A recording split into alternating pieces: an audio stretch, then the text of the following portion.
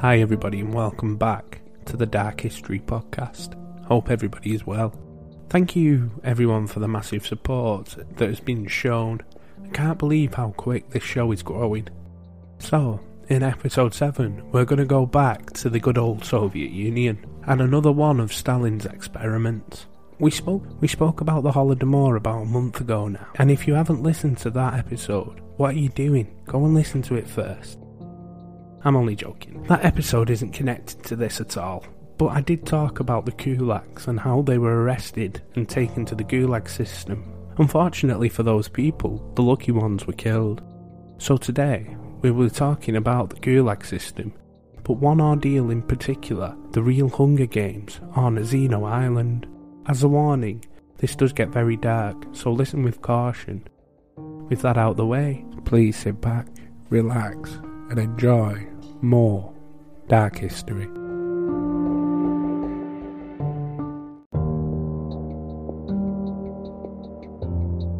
For those of you who don't know, the Soviet Gulag systems were labour camps and accompanying detention centres.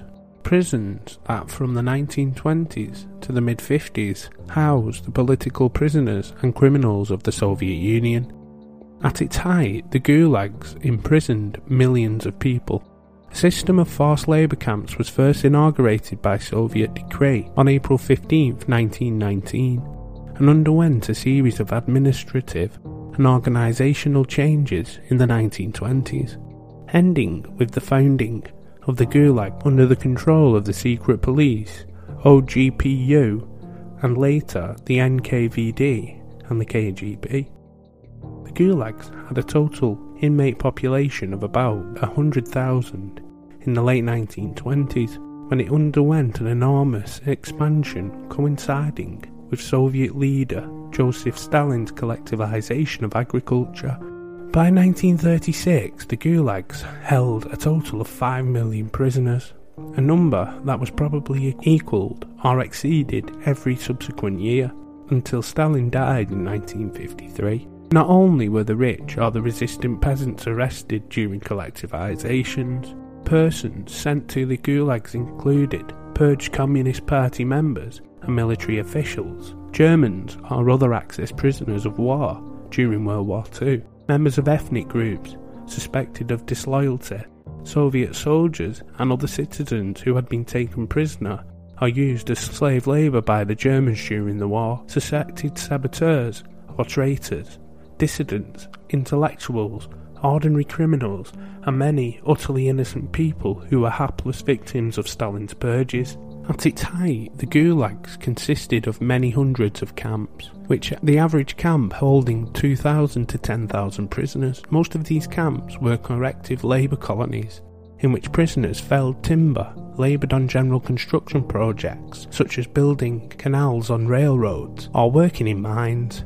Most prisoners laboured under the threat of starvation or execution if they refused. It's estimated that a combination of very long working hours, harsh climates and other working conditions, inadequate food, and summary of executions killed tens of thousands of people each year. Western scholars estimate the total number of deaths in the gulags in the period from 1918 to 1956 ranged from 1.2 to 1.7 million. The gulags started to shrink soon after Stalin's death. Hundreds of thousands of prisoners were amnestied from 1953 to 1957, by which time the camp system had returned to its proportions of the early 1920s. Indeed, the gulags were officially disbanded. Its activities were absorbed by various economic ministers, and the remaining camps were grouped in 1955 under a new body, the GUITK, Galvanoi Upravlin Ispravitelno Trudoi Colony, or Chief Administration of Corrective Labour Colonies.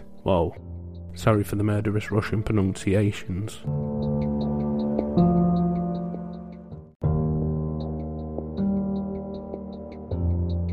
Now I know some people listening to this will have listened to the Holodomor episode and have heard me waffle on about the kulaks and their plight in the Soviet Union at the time, but for those of you who haven't, I will give you a brief history. In 1929, Stalin faced an issue. The kulaks in Ukraine were in a thinly veiled revolt against the collectivized policies choosing to break their tools, slaughter their animals and destroy their equipment rather than hand it over to the Soviet authorities, who were pushing them into huge collective farms. Kulaks, essentially wealthy peasants, had been declared enemies of the state, and the term had come to be used not just for the wealthy peasants, but anyone disagreeing with Stalin's policies. Hundreds of thousands were arrested, along with other groups targeted by Stalin's reforms, those without an internal passport, for instance. The internal passport had been a Tsarist invention aimed at keeping people shackled to the land they worked, and Stalin had brought it back for much of the same reasons.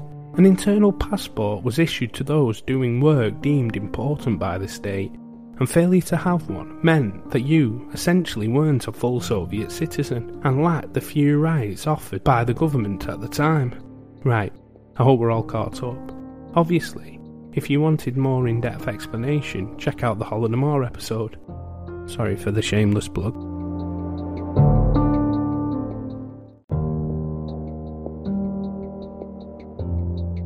By 1933, it was all coming to a head. The Soviet Union Gulag system was drowning in political dissidents, kulaks, and other common criminals. A solution needed to be found, and Genrik Gogada had the solution, which was almost brilliant in its cynicism. The future head of the NKVD today is famous for a rise to the top, and then someone who Stalin got bored with and had shot. But at the time, he was the current leader of the utter mess that was the collectivization campaign. The USSR needed to set up collective farms to pull themselves out of famine's grip, so why not condemn all the kulaks to forced labour on collective farms? Easy. Resettling prisoners to work in some of Russia's most hostile lands would both punish them and provide for the struggling USSR. Give them tools and make them build their own self-sustaining farms. With all these farms, the famine would be solved, and the harsh Siberian weather would provide the punishment. So pleased with his idea, Yogada gave the order to increase arrests. Suddenly, minor offences, like the previously mentioned lack of a passport, meant certain arrest. And with such high police quotas, and the threat of arrest if they weren't met, people were simply abducted off the streets. Yogada acted so quickly that he didn't even obtain Stalin's seal of approval. One account of this farcical legal system comes from Kuzma Salnikov, a married miner from Novokonetsk. Kuzma was a staunch communist. Then, one day, he happened to go to the market without his internal passport, just as the police sealed off the building. He was deported from his own city without a chance to even inform his wife. He never saw her or his 2 kids again. Just a quick caveat here, remember this man's name. Unfortunately, the story of Salnikov was just one of many. There was the tale of the 12-year-old girl abducted by police while she waited for her mother to buy bread. A 103-year-old man snatched by the police as he went outside for her. A student snatched off his doorstep by the police in Moscow, and a pregnant lady deported for having no passport, even though she had it clutched in her hand. All across the USSR, hundreds of thousands simply vanished. As families desperately searched for their loved ones, the police were stocking them into trains bound for the Russians' interior and to their new lives as essentially slaves, working on some of the most inhospitable land on earth. And these train rides were no joke, packed into windowless train compartments, no contact with the outside world for weeks. Death and disease rampant among the tightly packed people. Thousands of innocent people would die before they even arrived.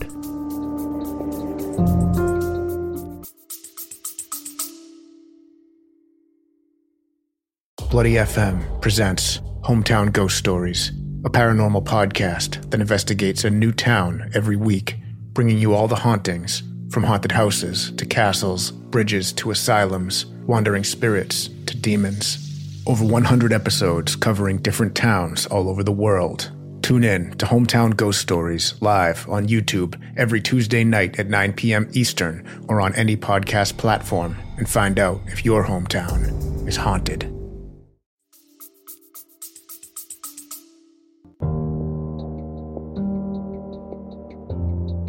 The issues talked about in these sections are quite disturbing, so please listen with caution. Given the immense cruelty inflicted, you would be forgiven to believe that the Soviet system was a fine-tuned machine of repression.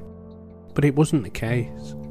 The Siberian officials weren't even informed that they were about to receive thousands of prisoners until the first trains appeared. Imagine the surprise when in April of 1933, 25,000 people arrived in the rural and remote city of Tomsk, situated in the Tomsk Oblast, in the centre of Russia.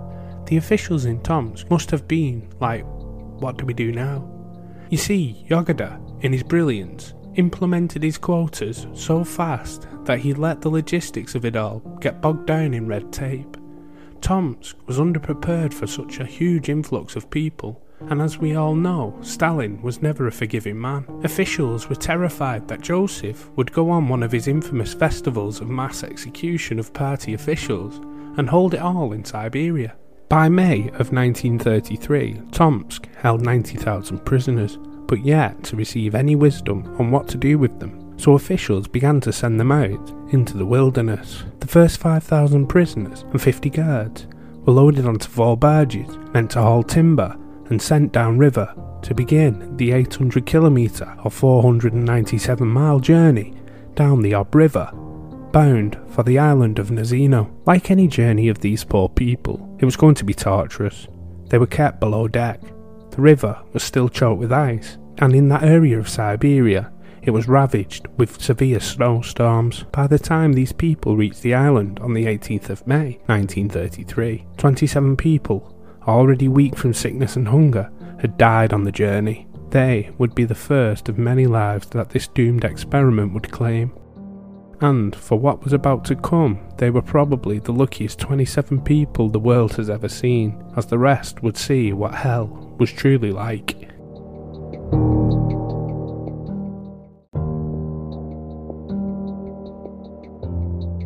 On the north banks of the Ob River, deep in the Siberian wilderness of central Russia, is a low-lying marshland, 3 kilometres long and less than 600 metres wide. This tiny scrap of earth bore no name for most of history. Its only visitors were the local Ostyak people, who came to the island to collect tree bark. It would be from their local village Nazino, which is sometimes rendered as Nazinsky, that the island would get its name. But on May 18, 1933, this island became the scene of the most horrific nightmare-fueled event of the Gulag system, and gained the name Cannibal Island.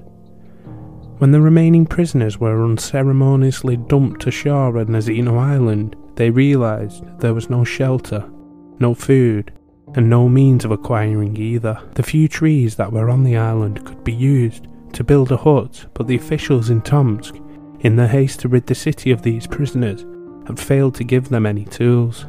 Here they stood on the desolate island, which was covered in a blanket of snow. As night set in, no way of making shelter or a fire. Left with no choice, the settlers slept in the open in a blizzard. At the dawn of May the 19th, 1933, the night had claimed another 295 souls, so beginning a fight for survival that would make the Hunger Games look like a game of tag. Almost all the people dumped on the island were innocent people that had been plucked from the cities on passport charges. They had none of the agricultural skills that real kulaks had, or any of the survival skills necessary to combat such a harsh environment. This would become a real problem, as the stocks of bread they had been given on the barges had run out, and the guards couldn't be bothered to bake the bread with the flour they had brought and deliver it to the island. Instead, they handed each person 200 grams of flour for sustenance. This was 100 grams less than what would be given to the prisoners of Auschwitz 7 years later. Already starving, many of the prisoners mixed the raw flour with filthy river water, leading to dysentery outbreaks sweeping through the island and killing even more people. And scarily, this was only the second day. I understand if this is the place that some of my dear listeners may choose to turn off this episode, as the worst is still to come.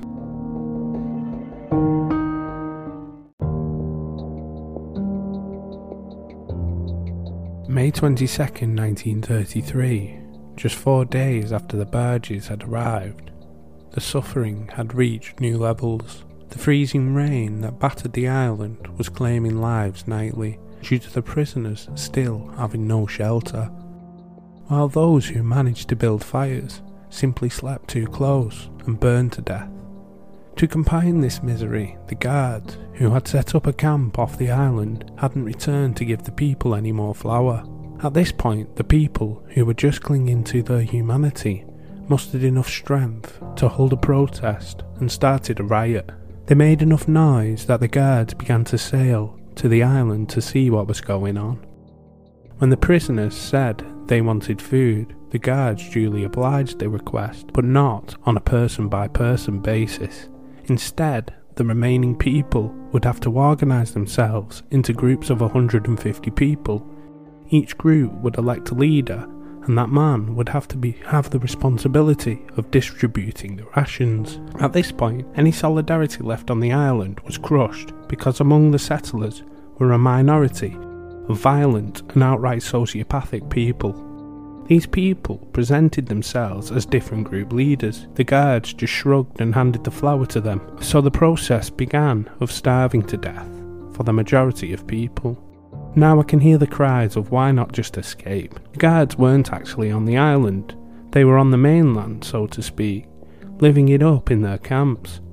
And the answer is, they did try. Remember Kuzman Salnikov? See, I told you to remember him.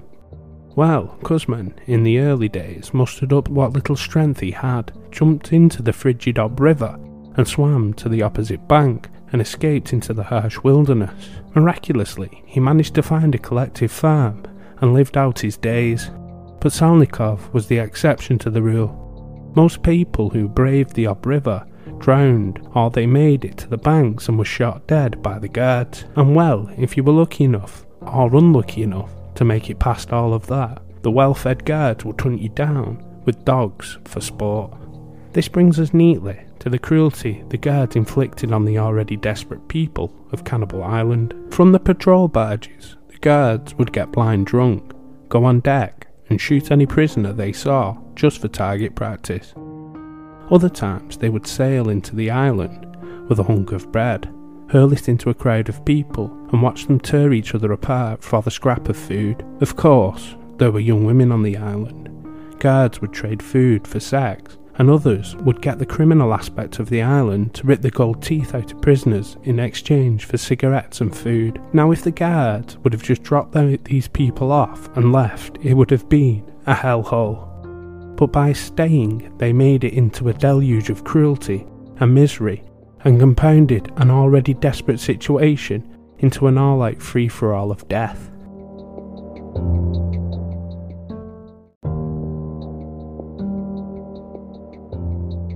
So, if you've reached this point in the episode, well done, you have a strong stomach, but this next section will test this. So yet again, please listen with caution, as we are about to talk about the actual cannibalistic side of our story.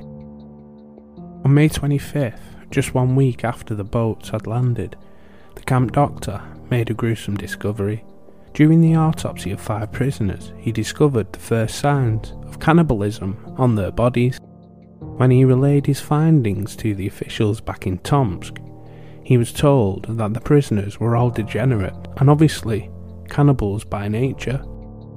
Not 2 days later, a further 1,000 prisoners were sent to the island. Did they bring any food or tools with them? Well, what do you think? By now, all humanity had left that shred of land. Gangs of stronger prisoners roamed around, terrorising the weaker people. Murdering for food became commonplace, and this still was not enough. As a cold June crept in, the survivors did the only thing they could do to stay alive. They began to eat the bodies that littered the ground. Now, I could tell you the gruesome facts of this ordeal, but I don't think it would hold much weight, so I can give you some accounts of what happened and let the people speak for themselves. One prisoner, who after this ordeal was over, was questioned by officials about his part in the taboo of eating human flesh. It was simple, just like shashlik. We made skewers with willow branches, cut into pieces and roasted it over the campfire.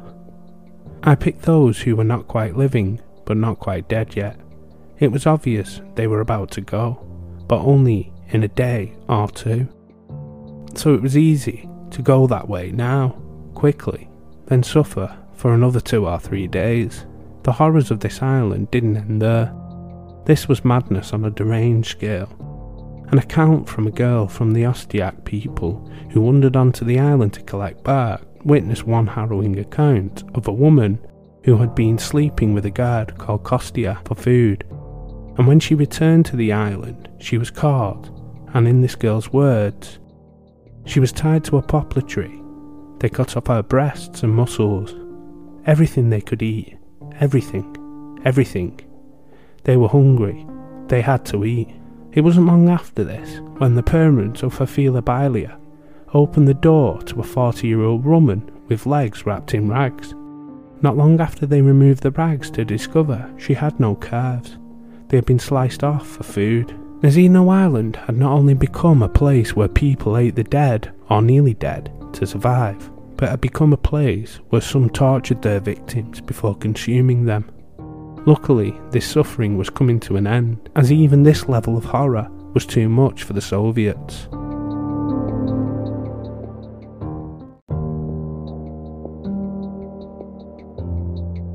By mid-June, the Tomsk officials abruptly ended the month-long horror show. The surviving prisoners were removed to other collective farms or labour camps, and the guards were returned to Tomsk. In total, 6,700 people endured the horrendous month-long ordeal on Cannibal Island, with 2,200 surviving. The other 4,500 perished, killed by the elements, or were straight up murdered. By August, the summer grass had grown so tall that the remaining corpses still rotting on Nazino Island were covered up, and the knowledge of the nightmare that unfolded during that month period was only etched into the minds of survivors or locals. The only reason we know anything about this is because of Vasily Velichko, a communist instructor who lived locally to the collective farms that dotted the banks of the Obs River. In July 1933, he started to hear whispers of the catastrophe that had befallen the island. Without speaking to his superiors, he began to investigate. His trek to Nazino Island ended in August of 1933 when he discovered nothing out of the ordinary on the island. Tall summer grass, sparse trees, and handful of locals looked normal, but when he stepped foot on the island, he soon discovered the half-eaten bodies laying just out of sight. Over the next couple of weeks, Velichko interviewed anyone who would talk to him about the terror that had unfolded on the island. He submitted an 11-page report of his findings to Moscow. Anyone guess what happened next? That's right, he was fired from his position, kicked out of the party, and his report was buried in state archives. Luckily, a couple of high-ranking officials with a shred of human decency left read the report and put in motion policies that would stop this happening again. All 50 guards were kicked out of the party and arrested. I would love to tell you that these people suffered the same cruelty they had endured on the people of Nazino Island, but I can't. They all served less than 12 months in prison before they were released. Velichko's report only came to light in 1994 after the collapse of the Soviet Union.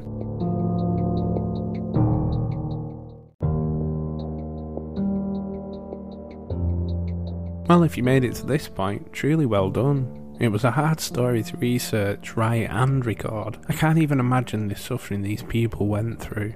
But the scary thing is, the Soviet Union was so notorious for being secretive. So is this the only one, or were there more camps like Nazino Island? I mean, I know about the Road of Bones and the countless other gulags that I'm sure had a lot of suffering and death, but are there any others with this level of depravity locked away in the archives that will never see the light of day? There is one story I do find difficult to believe, but it does appear in every account I've read, and that is the lady who had no calves. How did she get there? Obviously she couldn't walk, and also she was on an island, so how did she swim? There are just too many holes in that story for me. But anyway, as always, links will be in the description to my TikTok and YouTube channel. If you would like to check them out, please feel free. If you enjoyed this episode, please consider giving me a review on your respective podcast provider. It helps me no end. If you think there is one of your friends or family members that might like this podcast or the episode, please share it. If you want to hear more, please feel free to check out the other episodes and maybe drop me a follow. With all that out of the way, I will try to do something a little less intense for the next episode. Maybe bring back part 2 of the dark history of London. So please join me for the next episode and more dark history.